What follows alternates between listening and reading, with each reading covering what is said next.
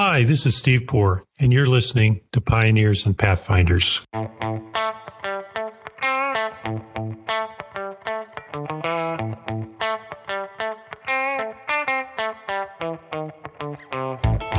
Today's guest is Basha Rubin. She's the CEO and co-founder of Priori Legal, a global legal marketplace that helps in-house teams find the right legal provider for their next project. She founded Priori with classmate Mira Levitt immediately upon graduation from Yale Law School and never looked back. Last year, Priori raised $6.3 million in Series A financing from leading investors in legal technology. The growth continues to be fueled by demand rising from the pandemic. Listen in to today's conversation to learn why Basha chose the path of the entrepreneur instead of practice, and why she chose to found a technology company, how Priori uses technology and data to drive better outside counsel hiring decisions in the $800 billion business of legal services, the factors driving demand for alternative approaches such as those offered by Priori and its newest product, Scout. And we also talked about the specific questions posed to women entrepreneurs by investors and Basha's advice for how to answer them. It was an interesting and enlightening conversation, and I hope you enjoy listening to it.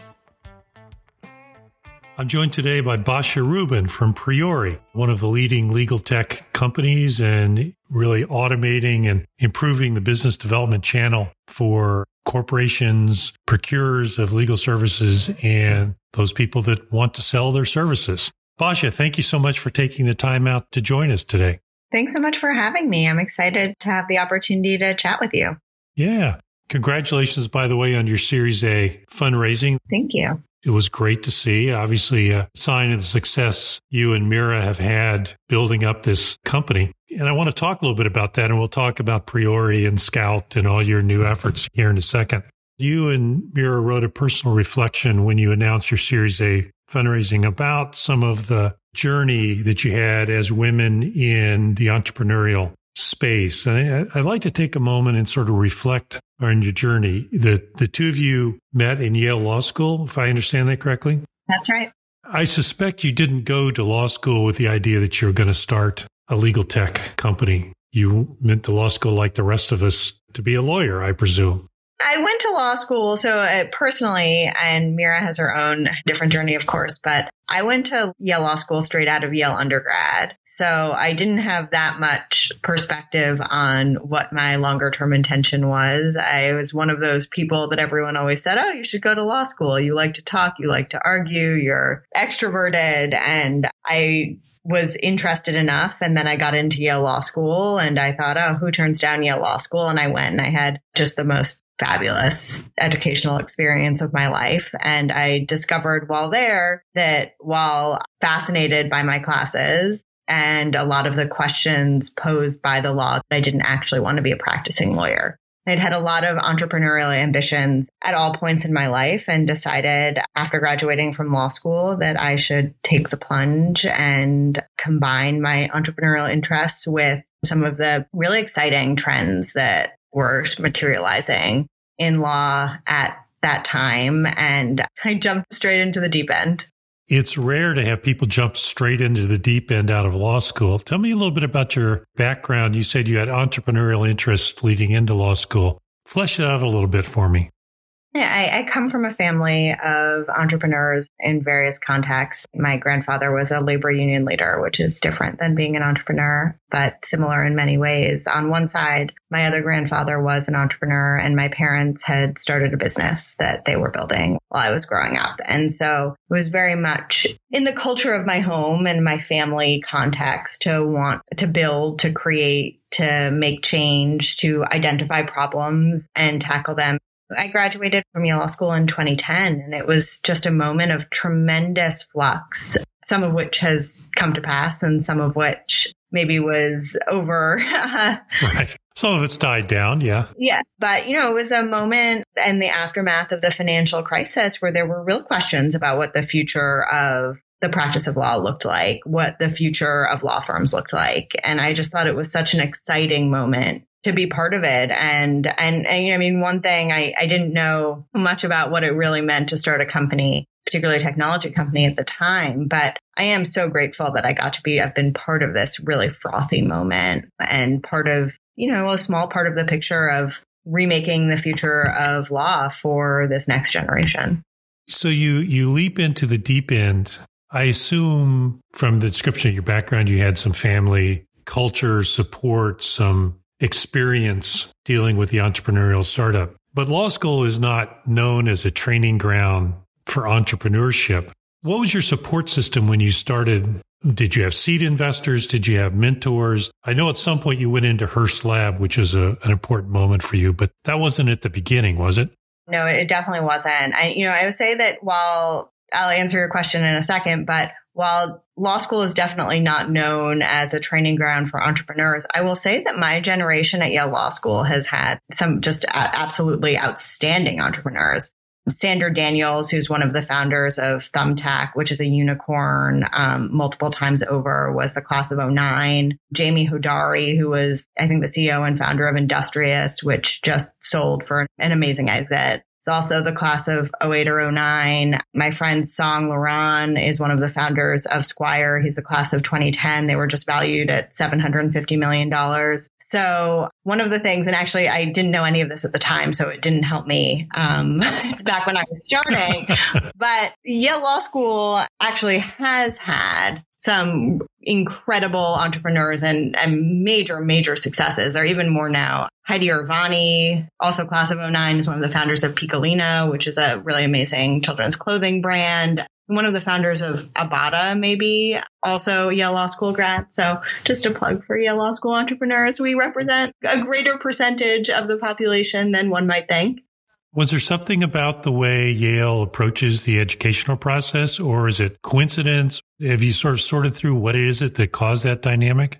I think it's a number of things. I mean, one is I think there are certain kind of people who I have no idea. I mean, there are lots of incredible entrepreneurs who come from other law schools too, but at least in Yale Law School's case, I think that the kind of people who are attracted to Yale Law School and who Yale Law School chooses are not always, have a reputation for being not always the traditional lawyer. And so I think it was a group of people who harbored entrepreneurial ambitions coming in and thought that Yale Law School was interesting. And, Heather Gerken, the dean of Yale Law School, who I think extremely highly of, says that Yale Law School is a thinking degree. That really does resonate with my time there as well. And I also think that we graduated at a frothy moment generally in the industry and at a moment where what had seemed like jobs that were going to be secure felt a little bit less secure, in a moment where maybe the tracks to partnership were inching longer. And I think there's also been an incredible change in the subsequent 10 years too, in work culture generally, not at Yale Law School. I don't have much insight into that anymore. And people graduating today, what young lawyers graduating today expect in terms of their career. And I think that is one of the exciting things about what we're seeing at Priori, to me, try and bring it full circle back to the company, is that we're able to support people having a much more varied kind of career than going through a traditional path. So how does the idea come to you? You're a law student. You've come directly from undergraduate. You haven't practiced? No. Right? So you identify a problem and a potential solution. How does that come about? One of the things that Mira and I, in different contexts in law school, spent a lot of time thinking about, and Priori originally was for individuals and small businesses. Priori now is for corporations. And so the idea and the company have evolved rather significantly over time. But what we saw was that individuals mostly, and small businesses somewhat, just because of what our lens was, didn't know how to evaluate the quality of a lawyer. They didn't know how to find a lawyer, and they didn't know what a lawyer should cost. And they were afraid of how much they were going to spend with a lawyer. And as a result, there was this tension between people and lawyers, and people didn't want to hire lawyers. And as a result, they let their problems blossom into bigger problems that were ultimately thornier and costlier to resolve. And that was the initial impetus. That was the initial thing we were trying to tackle by creating a vetted network of small providers who agreed to discounted rates. We would be able to enable small businesses and individuals to hire lawyers with more confidence. So you have this idea. As wonderful as Yale Law School is, I presume it's not a business school, so they're not teaching sort of fundamentals of business and how you create a business. What's your next step? I did everything wrong. So it was definitely education by fire. And there are parts of my law school education that I think have served me extraordinarily well, and other parts that I had to unlearn, like my desire to be perfect all the time. Well, that is what law school teaches. Exactly. Judge someone for a stray comma. But it turns out that actually does not make or break any business, well, except for maybe in particular kinds of litigation. Right. You could break a business, but in most cases, doesn't matter at all. So I spent a long time trying to work out what the business model was. And then I spent a long time building the technology platform that was going to serve it. When I started to be charitable to my past self, didn't have a community of entrepreneurs and startups that was as strong as it is today. You know, if I could do it over, I would say plug into a community and really focus on that. Stop trying to do everything in isolation. And also to build, and this is every startup advice ever, but build the absolute minimum viable product, try and make the business work, and then build the product up around it. But instead, I spent a long time building a full service product, much of which worked and much of which didn't. Not that the technology worked, but, you know, my guesses about how the market was going to behave didn't always work. Right. Do you have a technology background? I don't. I worked with a number of external people at the time, and I learned a lot along the way. It must be an incredible learning journey. Yeah, I would also tell myself to go learn how to code if I could. Well, there's still time. You could still go and learn how to code. I could. And I might well. I don't want to be completely at sea when my kids are, you know, coding at 6 or whatever is normal now. Oh, they'll use no-code stuff, and they'll be light years ahead of their parents' generation. So you get the business off the ground, and you go through, I take it from you and Mira's sort of personal reflections. In that 8 years pre-Series A financing, you went through a number of pitches, fundraising efforts. Tell me what that was like for the two of you. Definitely. The other thing that I can't quite imagine now, but was very true at the time, is that we weren't really seeing ourselves as a technology startup. I saw myself as starting a legal services business. And of course, now every company is a technology even a children's clothing company is a technology startup. But that hadn't quite clicked at the time. And so in the beginning, I didn't think we needed outside investment. So we weren't seeking it. And that was both a decision that I think has served us very well, and also a decision that caused us grief over the years. And I'm ultimately grateful for it, because I think it is one of the reasons that we survived as we did. Because, you know, once you have external stakeholders in the room, there are a different set of expectations about what you need to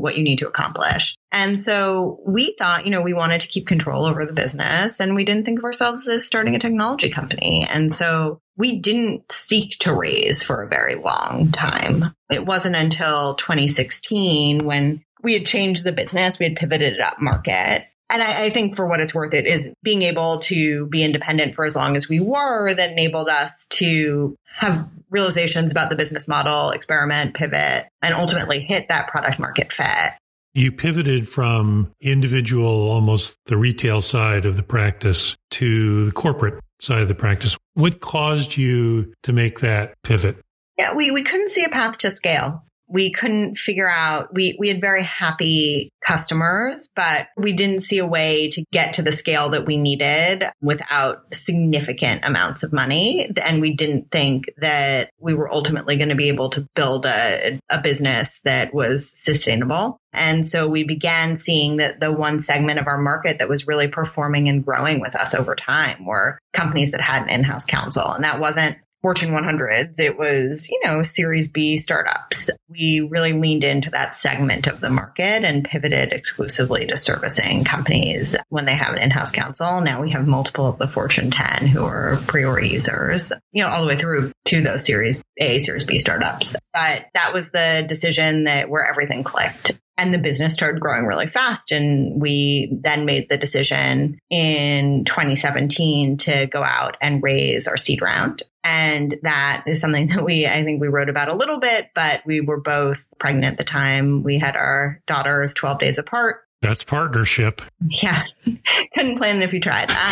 But we hadn't closed the round by the time we had our kids. And so we wound up finalizing that round about 2.5 months after our daughters were born. So it was quite the whirlwind experience, and an experience we're so grateful for the investors that we have. We've just gotten so lucky with the partners that we have in the room. And that was always really important to us. But it was, 2 pregnant women running a business that, was not always the easiest sell, I think, and that's a little bit about what we wrote about. And part of the point was that none of the challenges we faced were in any way unusual. They're in fact completely mundane and things that every woman and every young mother, I think, in particular, faces in terms of expectations when they're out fundraising. And, I don't think it's a surprise that 2 point something % of venture capital dollars go to women. And if you look at companies that have, and I'm mangling the numbers here, but that have 2 female founders, all female founding team, the numbers get even lower. And I don't think it's because there aren't women starting companies. There are. They're just having a much harder path to fundraising.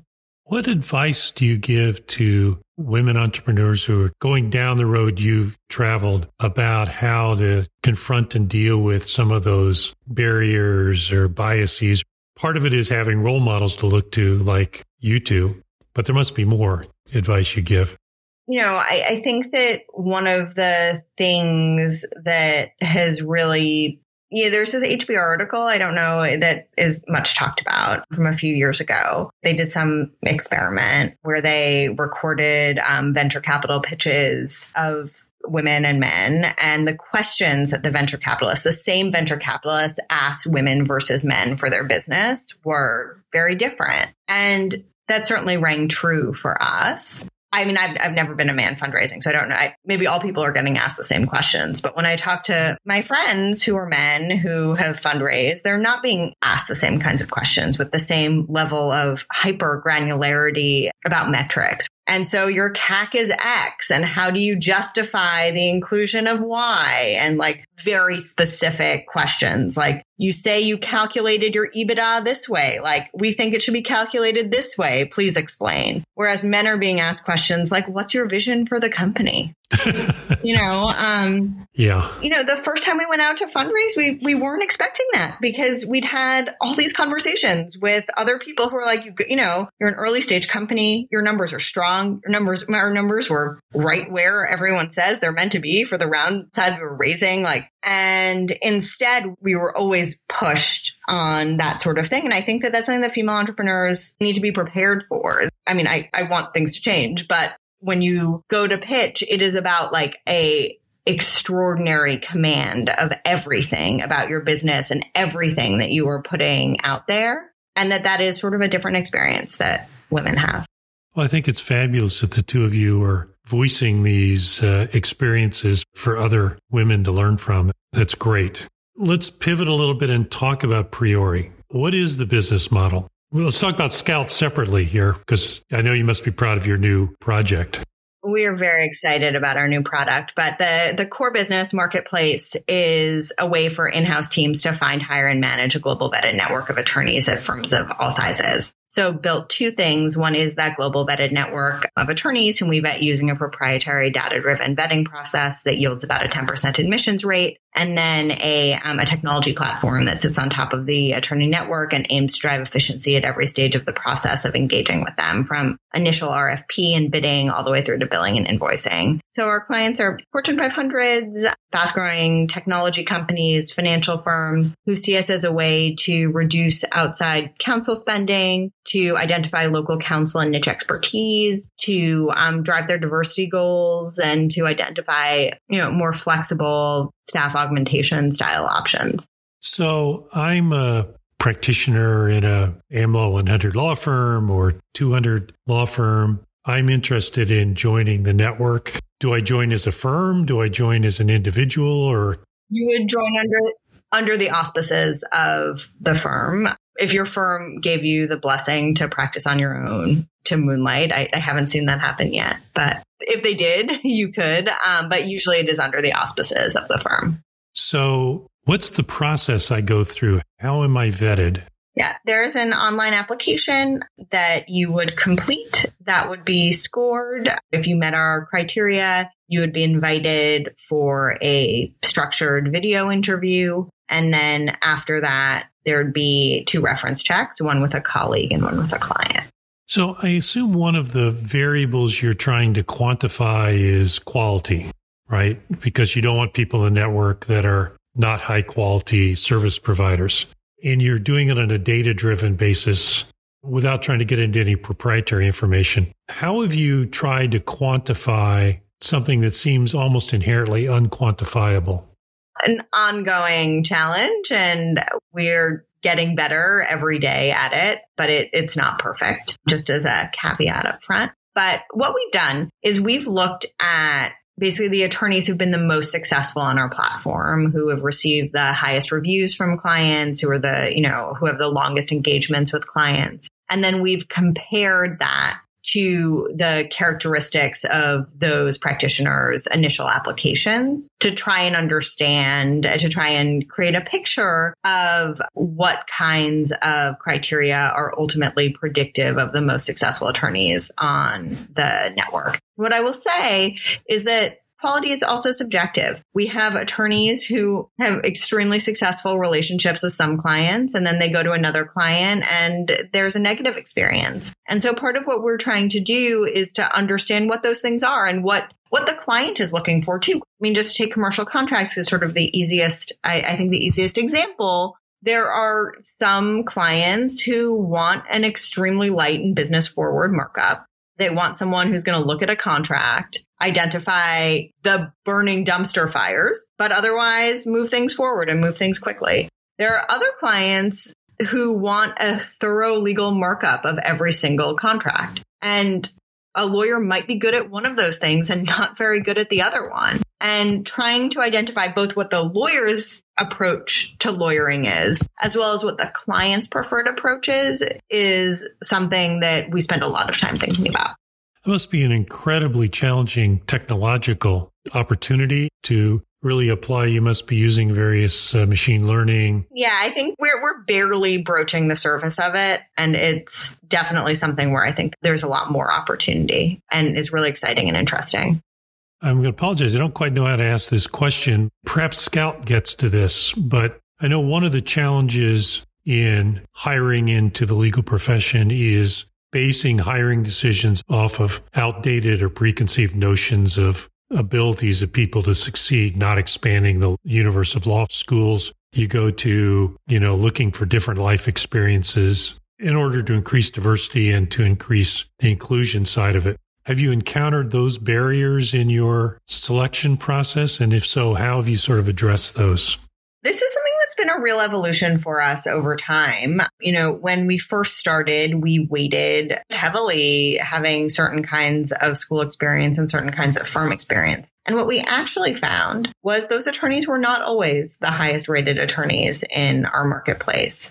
And in many cases, I think it was because the way in which they'd been trained to practice law at a big law firm was not always what Series B startup wanted them to do. And instead, there were other attorneys who had a different kind of experience who were actually much better suited for the tasks at hand. And so we weight very heavily how our lawyers perform within the network once they start getting jobs. And what we see is that there is a tremendous diversity of background of the most successful attorneys in the network. Okay. Last question on your core product. It sounds like you've created an ecosystem of service delivery with billing that integrates into the e-billing systems of the clients. So it's not just a selection process. It's also a management tool, if I'm understanding correctly. Yeah, and I think the billing and invoicing in particular is a tremendous benefit. We built a full service billing system, probably something that we built before we launched and maybe didn't need to be in the first iteration of the product, if I'm honest with myself in retrospect. But what that's meant is it's a tremendous value driver on both sides. For the lawyers in our network, invoicing and particularly collections is a real pain point in cost center. Clio every year publishes these statistics about how many hours a day small firm lawyers are actually billing. And it's always less than 2.5 hours. And that's sort of remarkable. And the question is, what are they spending the rest of their time on? It's admin, it's business development. And what we're hoping to do is close that gap and give them more billable time. And then for larger corporations in particular, vendor onboarding is a real cost center. So what they can do with our system is they can onboard us as a single vendor, and via that relationship, work with as many law firms and lawyers as they like. Right. Sounds like a great value add. In the time we've got left, talk to us about Scout, because you've just announced your new product, which is aimed, if I understand it correctly, at this diversity issue and diversifying the group of people who are providing services. That's right. That's a really important facet of it. So if you think about Priori's marketplace as a way that in-house teams discover new attorney talent, Priori Scout is a way that in-house teams better understand their existing most trusted outside counsel relationships. So we've launched in beta with 4 companies, a Marsh McLennan, Zimmer Biomet, Hearst, and a Fortune 10. And what they've done is they've invited their trusted firms, their panel firms, to join them and share data with them on the platform. And it enables in-house teams to be able to use a lot of the same things that they're benefiting from in the marketplace, hypergranular data about attorneys and powerful search to be able to ensure they're hiring the right lawyers for projects. And diversity is a really important aspect of it. What it enables is diversity information. You know, it's not another survey, but it's all the same information that firms are already disclosing. But it lets that sit alongside experience and expertise information in order to help drive change. So I work for a Fortune 10 or I work for Hearst or one of your consortium clients, and I've got a matter in X jurisdiction that I would like to use a diverse lawyer for. I've got panel firm. I could either pick up the phone and call the relationship partner and say, I want a diverse lawyer for this and have he or she figure it out. Or I can go on Scout and essentially sort through their staff and find somebody that makes sense. Yeah, exactly. It's meant to be a relationship enhancement, not a way to eliminate that phone call entirely necessarily, but a way to have an intelligent conversation on that phone call about how you want to think about staffing your matter and their abilities to do that from within the tool as well.